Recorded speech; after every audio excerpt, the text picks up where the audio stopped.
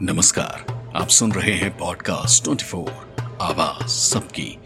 आज हम आपको 1971 में हुए भारत पाकिस्तान युद्ध की वो स्टोरी सुनाने जा रहे हैं जिसे सुनकर आपके रोंगटे खड़े हो जाएंगे। उस पराक्रमी योद्धा की कहानी बताने जा रहे हैं जिसने युद्ध के दौरान खुद से ही अपना पैर काट लिया था। तो युद्ध का वो किस्सा शुरू करते हैं।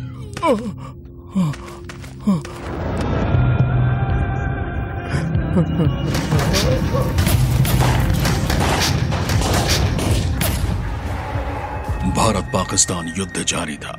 लेफ्टिनेंट जनरल सगत सिंह के नेतृत्व वाली 4 कोर को मेघना नदी यानी ढाका के पास तक के इलाके को कब्जा करने का जिम्मा सौंपा गया।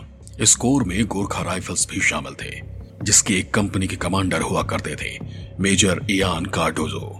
गोरखा जवान अपने अफसर का नाम ठीक से नहीं बोल पाते थे और शायद इसलिए कार्डोजो अपनी कंपनी में कारतूस साहब के नाम से मशहूर थे। गोरखा जवान और कार्डोजो अपनी खुखरी या यूं कहें नेपाली चाकू को हाथ में लिए दुश्मन का सर्वनाश करने और अतग्राम पर कब्जा करने के लिए आगे बढ़ रहे थे। जाबाज गोरखाओं ने एक जबरदस्त बहादुरी का परिचय दिया और पाकिस्तानी सेना को धूल चटाकर अतग्राम पर कब्जा किया। मेजर जनरल से रिटायर्ड कार्डोजो ने न्यूज 24 को दिए अपने इंटरव्यू में अतग्राम की लड़ाई का हर एक दांव बहुत बारीकी से बताया।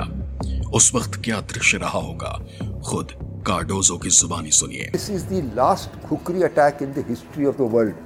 जो हमारे सिपाही को हमने श्रीवंत साहब ने ये हुक्म दी कि आप बंकर के ऊपर चढ़ेंगे, ग्रेनेड अंदर फेंकेंगे, ग्रेनेड एक्सप्लोड करने के बाद खुकरी लेकर साफ करो। उस लड़ाई में हमने 32 पाकिस्तान को खुकरी के साथ मारा। गोरखा सिपाही अपनी खुकरी के दम पर छोटे बड़े कई मोर्चों पर कब्जा कर चुके थे, लेकिन अब बारी थी सिलहट पर कब्जा करने की। 7 दिसंबर 1971 को corps commander general Sagat Singh को सूचना मिली कि पाकिस्तान की 202 इन्फेंट्री ब्रिगेड को सिलहट से हटाकर ढाका भेज दिया गया है। यह सिलहट पर कब्जा करने का अच्छा मौका है जिसे भारतीय सेना हाथ से जाने नहीं देना चाहती। अब बिना समय गवाए पहले एक टुकड़ी को हेलीकॉप्टर से सिलहट में उतारा गया, लेकिन पता चला कि पाकिस्तान की 202 इन्फेंट्री बटालियन सिलहट से कहीं गई ही नहीं थी। वो सिलहट में ही मौजूद है। अब गोरखाओं के लिए एक मुश्किल घड़ी आ चुकी थी, क्योंकि कुछ ही गोरखाओं को पाकिस्तान की एक बड़ी सेना से लड़ना था। मेजर कार्डोजो जानते थे कि लड़ाई मुश्किल है, लेकिन उन्हें जवानों पर पूरा भरोसा था। कार्डोजो अपने जवानों के साथ मिलकर दुश्मनों पर हमला बोल देते हैं। गोरखाओं के सक्रिय गश्त, घात लगाकर किए जा रहे हमलों से पाकिस्तान के हौसले पस्त होने लगे। सिलहट से अब पाकिस्तानी सैनिकों के पास भागने और समर्पण के सिवाय और कुछ नहीं बचा था। गोरखाओं के आगे 90,000 पाकिस्तानी सैनिक समर्पण कर देते हैं और सिलहट पर भारतीय सैनिकों का कब्जा हो जाता है। यानी अब सिलहट का युद्ध खत्म हो चुका था। उनको भी अचंभा हो गया कि वो लोग एक पलटन नहीं थे। 202 Pakistan brigade, 313 Pakistan brigade, Sylhet garrison, 3 brigadier, 193 officer, 267 JCO और 8,000 फौज सोल्जर्स सरेंडर टू अस। इसके अगले दिन बीएसएफ ने कार्डोजो को इमरजेंसी कॉल कर पाकिस्तानी हमले की आशंका जताई। कार्डोजो की टीम बीएसएफ की बताई लोकेशन की तरफ बढ़ निकली। इसी दौरान सुबह करीब 8:30 बजे कार्डोजो का पैर बारूदी सुरंग पर पड़ा और जोरदार धमाके में वो बुरी तरह जख्मी हो गए। मेजर कार्डोजो के बाएं पैर का पंजा तो टखने से अलग होकर गिरने के कगार पर था। ऐसे में तब कार्डोजो अपने गोरखा साथी को आदेश देते हैं कि तुम पैर काट दो। गोरखा सहायक बोला, मुगारनू सकदाइना साहेब, डॉक्टर साहब ला इंतजार करनूस। इसका हिंदी में मतलब था, मैं ऐसा नहीं कर पाऊंगा सर, आपको डॉक्टर के लिए इंतजार करना पड़ेगा। जवाब सुनकर हालात कुछ ऐसे बने कि कार्डोजो ने खुद ही खोखरी से अपना पैर काट डाला। न्यूज 24 को दिए एक इंटरव्यू में कार्डोजो ने जो कुछ बताया जिसे आप भी सुनकर हैरान रह जाएंगे। मैंने मेरा हेल्पर को, बैटमैन बल बहादुर को बोला, बल बहादुर मेरा खुखरी कहाँ है? साहब ने बोला ये है साहब। मैंने बोला उसको काटो।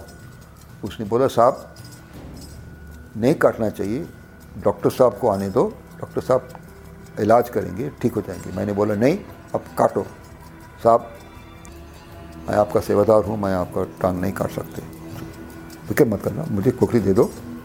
और खोखली दे दिया मुझे, मैंने खुद अपना टांग काट लिया। अपने अफसरों के बहुत समझाने पर कार्डोजो ने अपने कटे पैर का इलाज एक पाकिस्तानी डॉक्टर से करवाने के लिए तैयार हुए, जिससे वो कभी शुक्रिया तक नहीं बोल पाए। हर मोर्चे पर बुरी तरह हार रहे पाकिस्तानी फौज के कमांडर्स ने एक नया प्लान तैयार किया। पाकिस्तान की नजर अब भारत की गर्दन यानी शकरगढ़ इलाके पर थी। पाकिस्तान का यह इलाका जम्मू और पंजाब के बीच एक चाकू की नोक की तरह घुसा हुआ है। शकरगढ़ भारत और पाकिस्तान दोनों के लिए बेहद अहम ठिकाना था। इस इलाके पर कब्जे का मतलब था जम्मू कश्मीर और उत्तरी पंजाब को सुरक्षित रखना। पाकिस्तान के लिए भी ये इलाका दिल की तरह था। सामरिक तौर पर अहम शकरगढ़ के रास्ते पाकिस्तानी फौज हमला करके जम्मू कश्मीर को काट सकती थी। भारतीय फौज के लिए इस इलाके पर कब्जे का मतलब था दुश्मन के इलाके में घुसने की अहम एंट्री पॉइंट पर कब्जा। भारतीय फौज की एक कोर को दक्षिण की ओर से शकरगढ़ क्षेत्र में घुसने और जफरवाल, धमताल, नारोवाल पर कब्जा करने का जिम्मा सौंपा गया। दुश्मन ने भी पहले से पूरी तैयारी कर रखी थी। पाकिस्तानी फौज ने पूरे इलाके में टैंक उड़ाने वाली बारूदी सुरंगें बिछा रखी थी।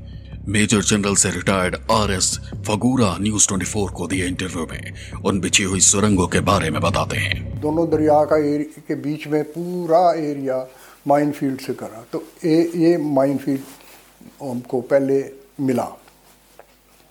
अब ये माइनफील्ड जो था पाकिस्तान ने लगाया वो इस किस्म का था कि उसमें एंटी टैंक माइन थी ज़्यादा।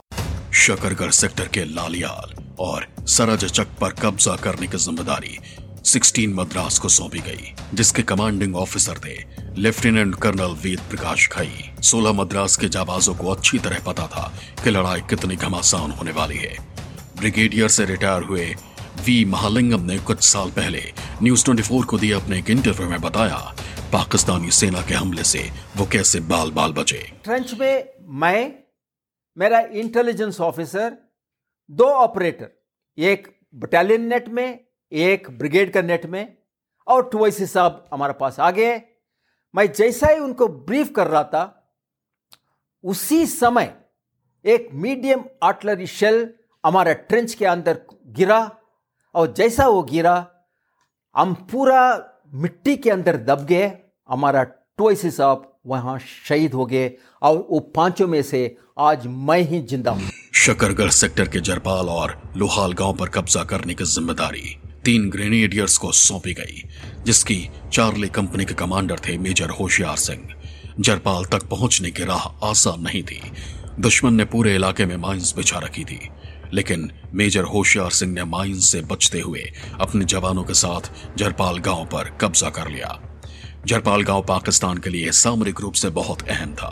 पाकिस्तान ने जरपाल पर दोबारा कब्जा करने के लिए जोरदार हमला शुरू कर दिया। मेजर होशियार सिंह के जवान पाकिस्तान को मुंहतोड़ जवाब देने के लिए पूरी तरह से तैयार थे। अब पाकिस्तानी टैंक भी जरपाल की ओर बढ़ने लगे। मेजर होशियार सिंह का हौसला बुलंद था। दुश्मन की गोलियों ने मेजर होशियार सिंह को जख्मी कर दिया। उन्हें मोर्चा से वापस आने को कहा गया, लेकिन दिलेर मेजर ने जख्मी हाल में भी अपने जवानों के साथ दुश्मन से लोहा लेने का विकल्प चुना। जरपाल की जंग में मेजर होशियार सिंह की मदद के लिए 17 पूना हॉर्स के टैंक आगे बढ़े। उनमें से एक टैंक पर सवार थे second lieutenant Arun Khetarpal. 17 Poona Horse के जाबाजों ने एक एक कर पाकिस्तानी टैंकों को तबाह करना शुरू कर दिया।